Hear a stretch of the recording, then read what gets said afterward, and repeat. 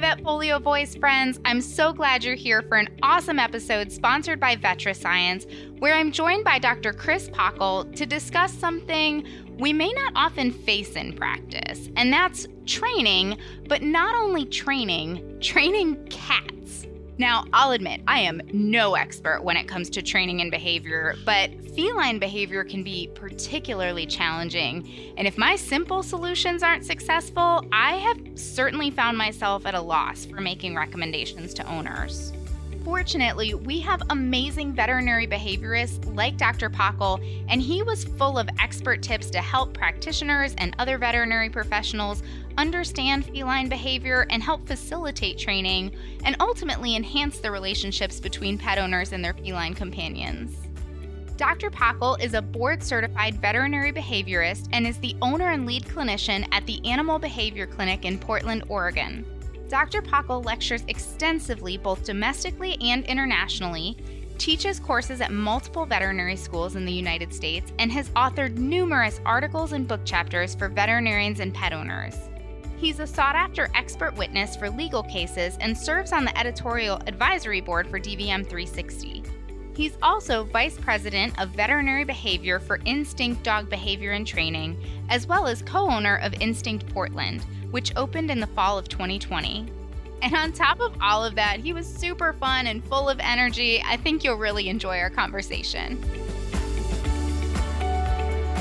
I'm here today with Dr. Chris Pockle. Dr. Pockle, thank you so much for being here today. Thanks for having me on the show, Cassie. It's a pleasure to be here. I'm excited to dive into this conversation. We're excited to have you. And, as we mentioned in the intro, you're a veterinary behaviorist. So can you talk to us a little bit about your role in training and behavior and how that differs from, say, me as a general practitioner or a trainer or some other sort of animal behavior professional? Absolutely. So, my background is first and foremost as a veterinarian. So that was my vision from, the time I was a wee little toddler, as far as my mom tells me. So I'm a veterinarian first and foremost. So my brain processes cases really through that same medical model and that whole damn it scheme and differential diagnosis piece.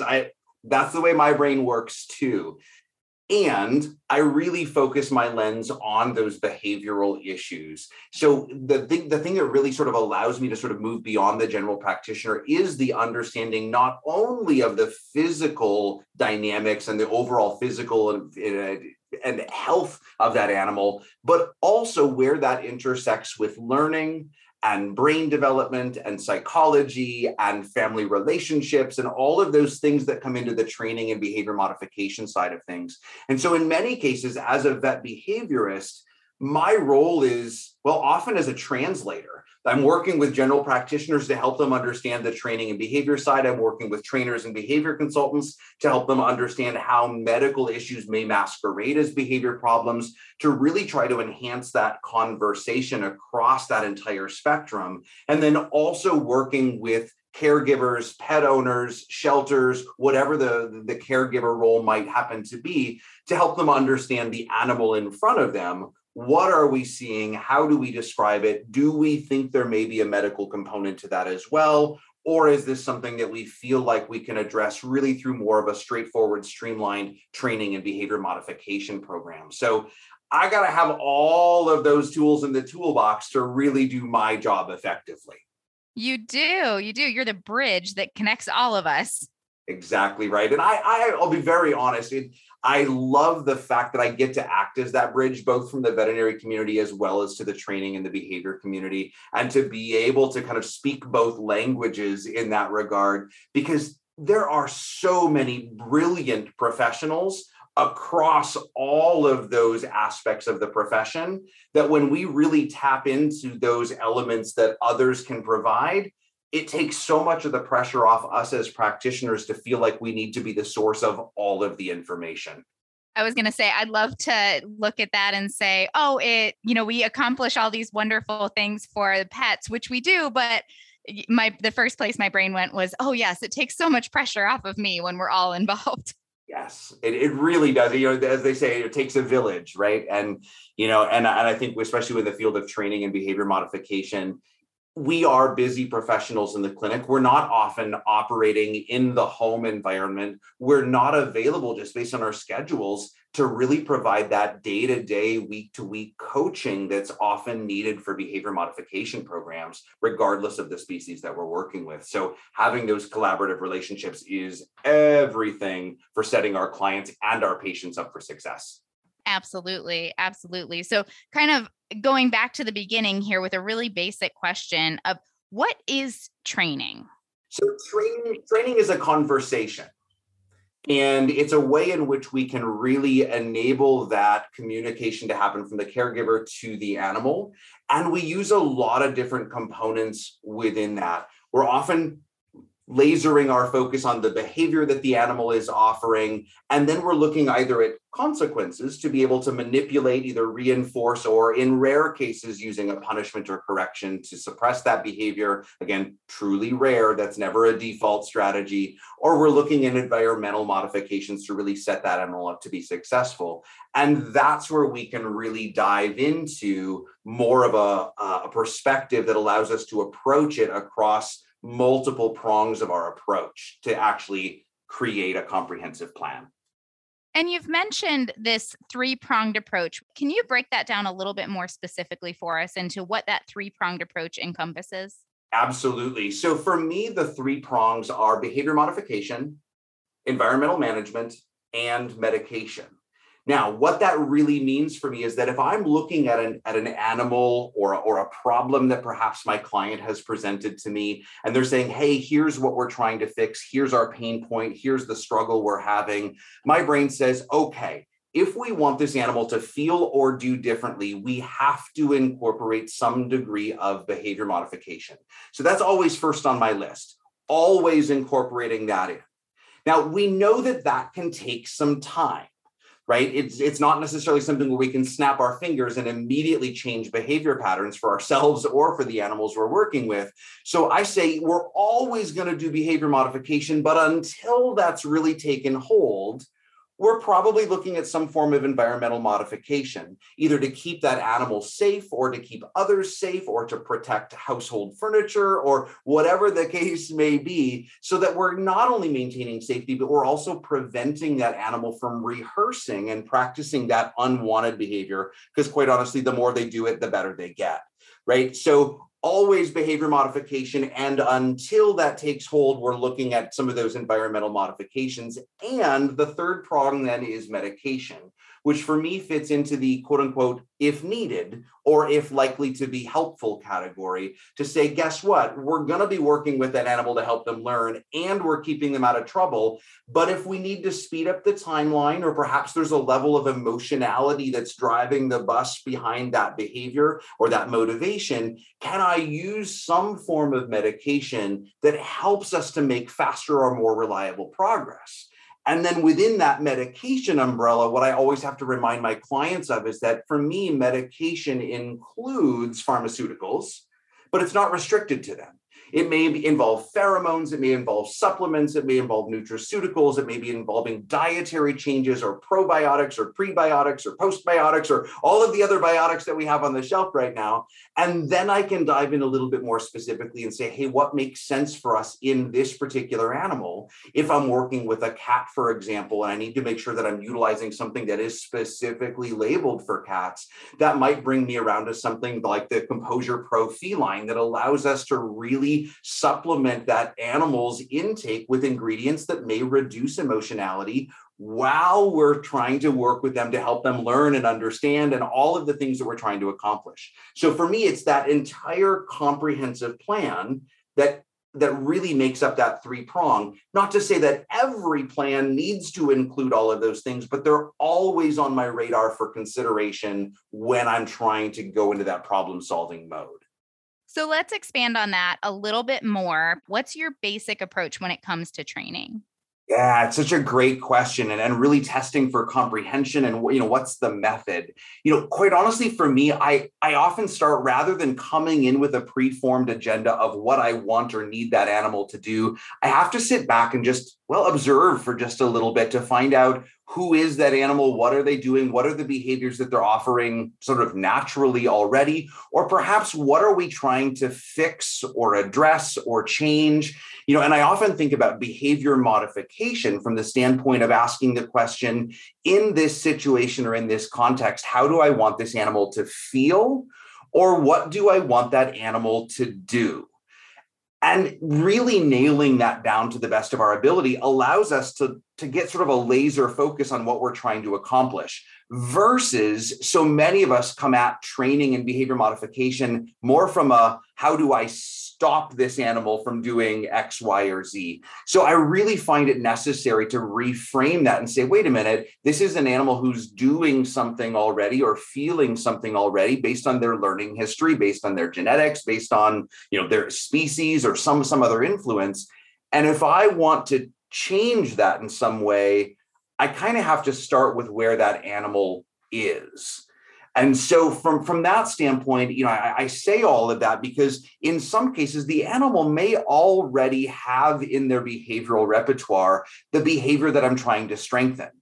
And if that's the case, then it may be a matter of really just capturing that and applying a reinforcement, whether that's praise or petting or play or perhaps food, to strengthen that response in those specific circumstances. And then in other situations, we may actually be trying to create a brand new behavior for that animal. So we may be relying more on luring or trying to set up we call it the antecedent conditions to try to make a particular behavior or emotional response more likely to happen, so that we can then again provide that consequence to let that animal know, thumbs up, good job. That's exactly what I was looking for. Let's try it again. I think that makes a lot of sense. And it's a really good reminder, because I'm thinking back to conversations about like potty training and stuff like that I have with pet owners. And, they'll ask me, what do I do? And I can think of many times where I've said, they want to know what you want them to do. It's much easier to tell them what you want rather than what you don't want. But when you go beyond like potty training, sit, stay, come, stuff like that, I know for me personally, those concepts that you're describing, they get kind of lost because it does get stressful and it gets frustrating. So remembering that, I just think your answer there was such a good reminder to all of us. I'm glad that landed well, especially really thinking about practical terms. I mean, as a veterinarian, we're bouncing from room to room, from conversation to conversation. If we're not conscious of the principles that we're really trying to communicate, it's really easy to kind of land in that problem solving or squash the behavior mode where we say, hey, I've got a problem. How do I stop it? And that makes sense. And when I'm talking with clients, I really try to listen first, because if they're saying, hey, I need for my cat to stop scratching the furniture. Okay, that's the problem we're trying to solve. But I, as the practitioner, need to insert that additional step and not just say, how do we stop that? But exactly as we were saying, what is it that we want them to do or feel in that same circumstance? That's what gets us into training and education, rather than just trying to, quiet the pain point, if you will. Endless cycle of frustration. 100%. So a lot of these problem behaviors, cats scratching the furniture, dogs peeing on the floor, whatever it may be, a lot of these behaviors are attention-seeking behaviors. So can you talk to us a little bit more about what these types of attention-seeking behaviors, what they might look like and why we're seeing them? For sure. And there's a couple of things to remember, is that even some of the behaviors, let's say like scratching the furniture, that could show up as an attention-seeking behavior may also have multiple other explanations. First and foremost, scratching of the furniture is really a social communication method for animals. They're depositing pheromones from the interdigital space. They're leaving physical visual marks on furniture as they would normally do as a communication method in a more natural environment. What often happens, though, is that the behaviors that are, I often describe to my clients, sufficiently annoying, such that they get responded to, may accidentally reinforce those behaviors, especially if this is an animal that happens to be living in a relatively, let's say, impoverished environment from an enrichment standpoint. So they're just kind of clicking along, doing their thing, and lo and behold, they put their claws on the furniture, and all of a sudden, the entire family is interacting with them. we may have that accidental reinforcement where the cat, in this case, or dogs in other circumstances where they're barking or engaging in other behaviors, figure out, gosh, the best way to get interaction with my family is to do the thing that, gets a reaction each and every time. And once that learning contingency is set for the animals, we're off to the races. We now sort of are moving in that direction, speaking of a cycle, and now the animal's more likely to do that again, which means we're more likely to respond. We actually even get bigger in our responses because we're often frustrated. So now the animal is learning, gosh, not only does it work, it keeps working better and better and better. Look at all the success I'm having. It's amazing. I'm brilliant. And look at all the things I can do to get these reactions. So, when we're thinking about the motivations behind behavior, we absolutely need to keep that, attention seeking or feedback seeking even. Sometimes that's, my clients will say, well, gosh, I'm not giving them anything positive. How could they possibly see this as a reward? And they're still getting feedback. They're still getting social interaction. And especially as so many of us have learned over the last couple of years, especially community and social relationships are inherently reinforcing. And the same often holds true for our companion animals. I feel like also for toddlers. Also for toddlers. Exactly right. Yeah, I often have these conversations with family where we're talking about working with the animal, and I can see the client's wheels starting to spin. And I'm like, yes, toddlers, teenagers, and spouses, same rules apply. You just can't let them know that you're manipulating their behavior. Otherwise, it goes all kinds of wonky and off the rails. Right. So in that way, maybe it's a little easier with our animals. It absolutely is. We have the ability to really set those agendas very well. Well, and I like what you're saying there. I think that advice is kind of telling us to be fair to the animal, be fair to these cats in particular, where we're living in the same environment and coexisting relatively peacefully, but like you said, these are communication behaviors. These are natural things. We think about that when we talk about feeding cats or inappropriate urination and things like that. We also need to be fair with some of these other attention-seeking behaviors to understand that they're just displaying natural behaviors. It just doesn't fit in with our cohabitation situation. It's exactly right. And there's a couple little catchphrases that I find myself repeating with clients just to help them. Well, and I would say clients or veterinarians or other professional colleagues, that especially when our brain goes into more of that correction mode, grab the squirt bottle, chase the cat off the counter, whatever the case may be to intervene. I really try to make sure that before we jump into correction mode, we've provided an education mode first. And even before we go into education mode, we've provided an empathy mode as well. So understanding the animal, then steering them in the direction of what we need. And I'm going to say worst case scenario, because the vast majority of the time corrections are actually completely irrelevant. They're just not necessary. When we first understand and then educate, the corrections are few and far between. And again, often obsolete for truly effective behavior modification plans. And I think that segues really well into my next question, where kind of like we talked about, a lot of the concepts that you're explaining here, they make a lot of sense. So when you explain these to whether they be pet owners or veterinarians or other veterinary professionals, what are the pitfalls that you encounter commonly? Yeah, it's a scenario where every conversation is a little bit different. And just as I'm describing that conversation with the animal in terms of empathy, then education, plus or minus corrections, way down the track, I do the same thing with my clients. So I first have to kind of figure out where we're starting from. What's your understanding? What's your concept about what we're seeing? Are you in fact aware of body language so that you and I are looking at this animal through similar lenses?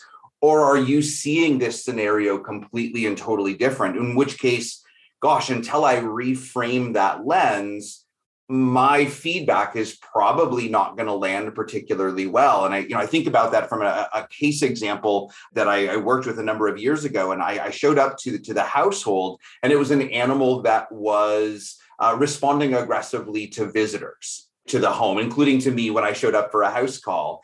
And the owner's perception upon a little bit of questioning was that this was an animal who was, quote unquote, full of themselves and showing off. And I said, well, pause button here for just a second. Can I share with you what I'm seeing within the body language? And when we dug in just a little bit deeper, the body language was classic for fear-based or defensive issues. Now, I mentioned that example because if I had just walked in and started giving treatment recommendations for fear-based behaviors that may involve advocating for the animal or perhaps using food or other reinforcement to help change their emotional state, if the owner is coming at that from a perspective of this animal being full of themselves and showing off, and now I'm saying, no, coddle them further and give them food, it's not going to land well. And chances are, even if they bought into it, they'd probably implement it incorrectly because we're just not looking at the animal the same way. So I think the pitfall for me sometimes, the biggest one that I try to overcome is I have to make sure that I'm not jumping into solutions mode before I really understand, even at a basic level, what are we actually trying to accomplish here? And both in terms of me as a clinician and also for the client themselves, I've got to guide that step directly, just as we would with the rest of our medical care, right? I wouldn't walk into a room and the client says, gosh, my dog is peeing in the house or my cat is peeing outside of the litter box. I wouldn't immediately just say, here are 3 solutions for that.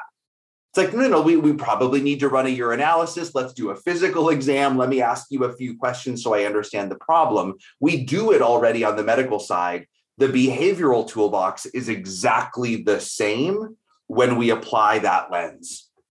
So it sounds like we, from a training standpoint, when we're working with these animals, we need, like you said, to have empathy and then education. And then also as veterinarians talking to clients about this, same approach, empathy and education. And then you can go into that correction, that solution mode. So it's almost like we're handling, the people involved in the situation the same way. And I thinking of myself, I'm going, well, yeah, that's how I would want to be talked to. Cause I have a puppy, he's a pain in the neck. And so yes, empathy and education for him, but also empathy and education for me, because sometimes it's a really big pain in the neck. Well, it's exactly true. And for clients who are working with either normal behaviors that are annoying or problematic, thinking about puppies and kittens waking up owners in the middle of the night and those sorts of issues, or whether we're dealing with truly emotional disorders or urine marking in cats, which is, incredibly frustrating as a behavior problem. I do find that many of my owners, before they even ask for advice, have probably tried to do a bit of problem solving on their own. And many of them have reached for solutions that are perhaps not the most humane options when it comes to behavior change protocols. And so if I just jump in and talk at them with solutions without hearing their background, without hearing their story, I run the risk of actually judging or them being perceived as being judged. And that tends to shut down the conversation, just like it does with the animal. If I jump into correction mode, I'm more likely to get an animal that responds defensively or shuts down entirely. So the rules of behavior change and how we communicate in these ways is pretty universal across the species lines, even though a human is likely to do something different than a cat would, than a dog would, than a parrot would. But the principles are very much the same.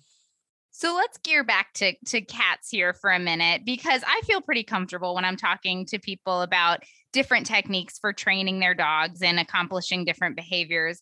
But cats are literally and figuratively a whole different animal. So what are the specific concepts we should keep in mind when we're trying to work with cats as opposed to dogs? I'm so glad we're diving into this question because they are not just quote unquote little dogs, and we can apply the same principles.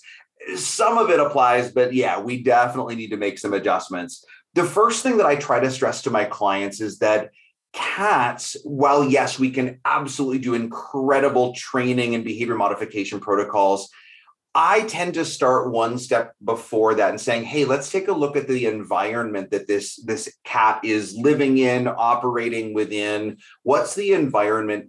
For things like, let's say cats who are on the kitchen counter and an owner says, how do I get my cat off the counter? Well, I could focus just on that particular behavior and we could work with training there.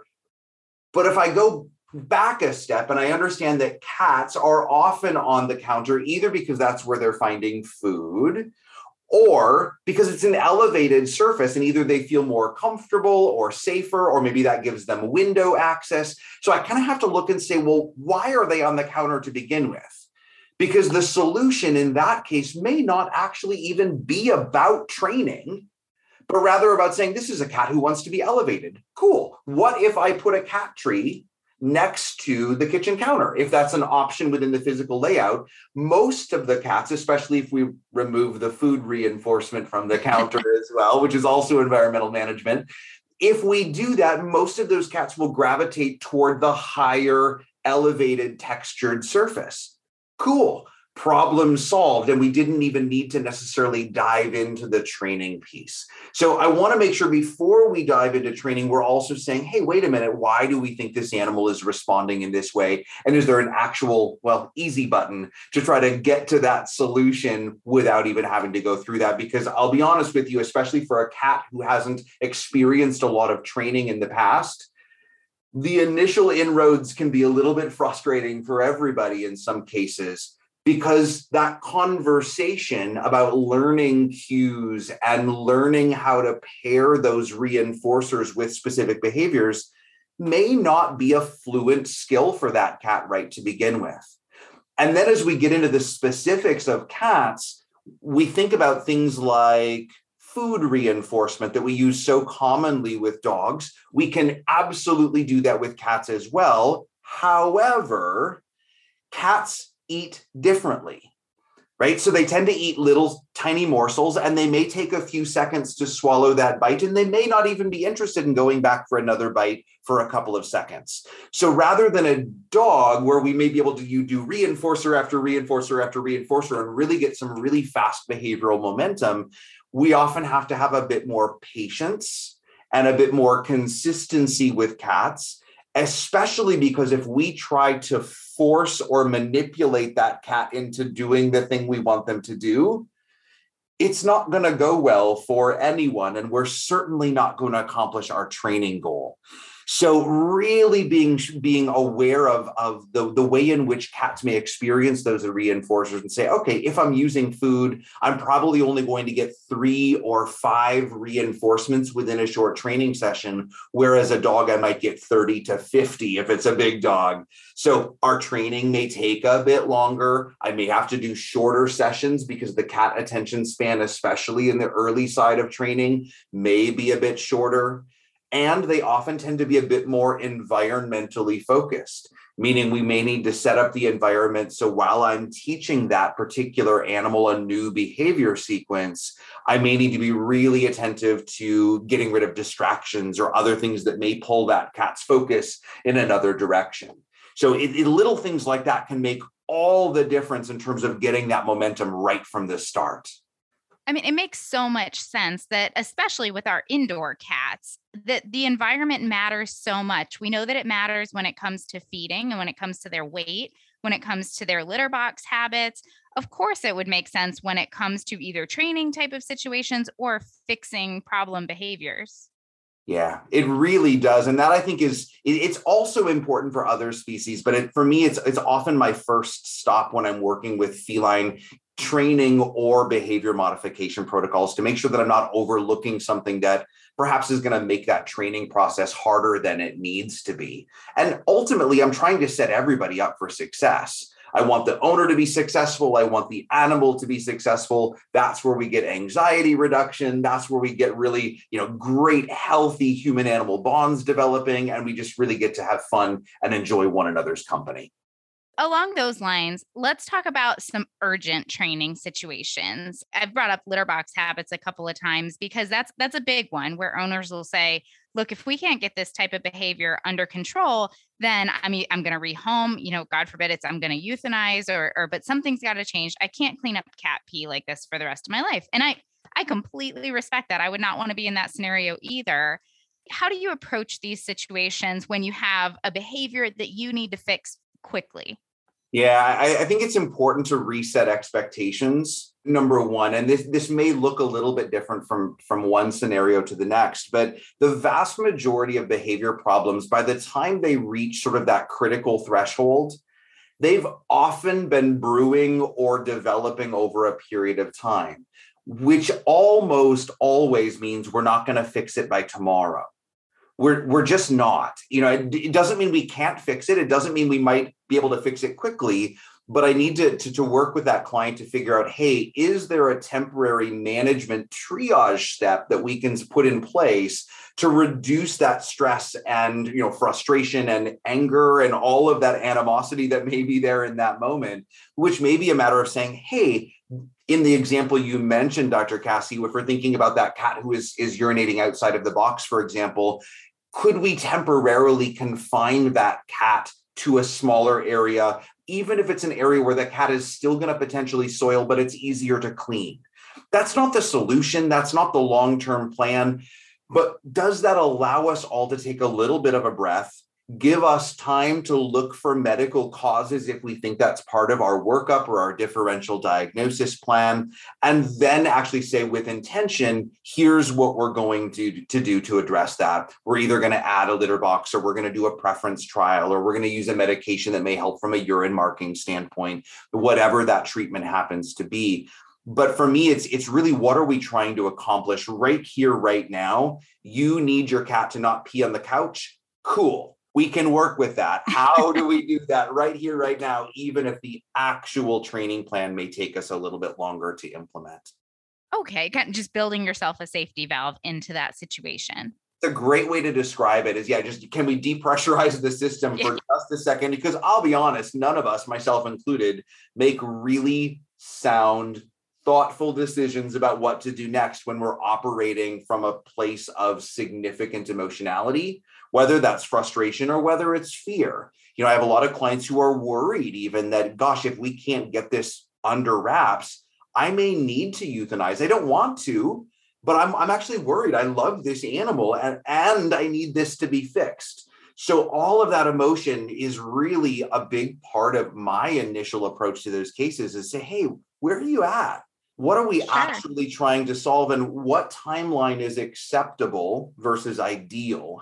Where do we go from here? That empathy portion of it. 100%. So you're working with these behavior cases quite a bit. So talking to someone like me, a general practitioner, or other veterinary professionals within the field, how do you view our role in talking to owners and helping with behavior and training issues? Such a great question. For me, the general practitioner is frontline, right? It's that sort of initial individual who's often on the forefront of either hearing those initial concerns or perhaps identifying something within our history taking or our physical exam, or that conversation that we have with the client in the consult room, or perhaps across a telemedicine conference call, if that's the way we're practicing. We get that initial information where we go, ooh, wait a minute, there's something here that we could potentially address. The vast majority, I would argue, probably almost all of my clients have had a conversation with their general practitioner long before they ever have that conversation with me.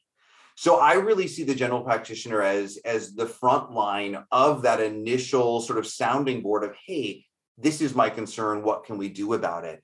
And, and what I love really working with general practitioners to really help them understand here is, you don't have to know all of the answers about what to do about behavior. Because guess what? If we go down the line of orthopedic medicine or endocrine disorders, or for me, it would be ophthalmology. I don't understand the eye. I just don't get it. It's not a part of my wheelhouse. So that doesn't mean I would never do, a tear stain on an eye, or I wouldn't actually just start the process, right? So you don't have to know all of the information, but if we can get some of the basic building blocks of, hey, let's ask a couple of questions, let's get a basic understanding. If it's something that I can help you to resolve, awesome, let's do it. If it's not, guess what? I know some practitioners that I can call to even pick their brain a bit over the phone and do a vet-to-vet consult and get some of that behavior-specific advice, just like we might do a radiology consult or call in the ultrasonographer to get some additional imaging for us, right? It's the same process. But I think sometimes for the veterinarians that I've worked with and the veterinary students that I teach across the country, there's often this sort of idea that behavior is sort of an other. It's this completely different thing. And I feel, well, gosh, if I don't know all of the training principles, how could I ever be of help? And for me, it comes back to the basics. It's starting out by asking those questions. It's asking the client, hey, what are you concerned about? What do we want the animal to do? How do we want them to feel? Do I know how to apply the principles of environmental management and behavior modification using reinforcement-based strategies to address this? If I do, awesome. Then that general practitioner is perfectly positioned to help that client to cement that bond and to really bond that client to their practice as well. So that for me is the role of the practitioner. And then I love to be sort of the next step in the line, right? If someone says, hey, I don't know what to do, but I think you might want to talk to this person to get some additional advice. Awesome. Then a referral may be in order, referring them to a local veterinary behaviorist or someone who can work with that client across distance as well. It's a great opportunity. I think that takes the pressure out of a lot of us in general practice to say, approach it like any other type of medicine. You know, for me, I would say orthopedics. That was one of the first ones you brought up. I said, yep. If it's not something very straightforward, then it's out of my wheelhouse. And being able to approach behavior and training like that just kind of takes the pressure off, because sometimes you do feel like you're in that situation where you're like, I have to fix it. I have to know everything about it. And if I don't know everything about it, then how am I going to be of any help? Exactly like you said. And so looking at it just like we look at any other field of medicine that we're practicing, I think is a relief. Yeah, I'm glad that landed that way, because that's the way I like to think about it, right? None of us knows everything about all of the things, right? And the older I get, the more comfortable I am really leaning into that. Say, hey, no, every day is a school day. What can I learn today? What can I speak to with confidence? Where am I stretching my limits perhaps a little bit, but I can still do good work? And where do I just need to tag out and say, nope, that's above my pay grade. That is not me, not it. I'm out. And being able to speak to a client confidently about that, I find even if I'm not the one to give them the answer, I'm still able to speak to that with confidence, which allows that client to really trust my recommendations. And just as I wouldn't want someone who, let's say, is not, uncomfortable with orthopedics, or someone who, like me, is uncomfortable with ophthalmology, I wouldn't want that individual to say, well, I'm the only one here, so I'll do the best I can and wing it. No, we can do so much better, right? We have those resources available to be able to do that. So don't be afraid to, phone a friend, call in a lifeline, or whatever other analogy makes sense to you as you're hearing this. We've got options. This is a team effort. Absolutely. Absolutely.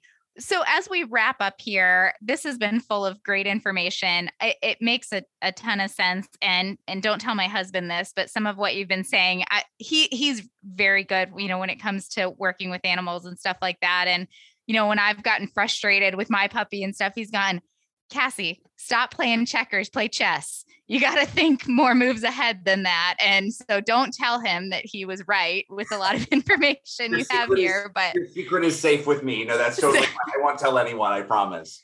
I appreciate that. But kind of to wrap up here, what is the one thing that you wish everyone knew about training and behavior? What's something you really want all of us to take away from this? Yeah, I think that the biggest takeaway for me is that I would say most things are possible.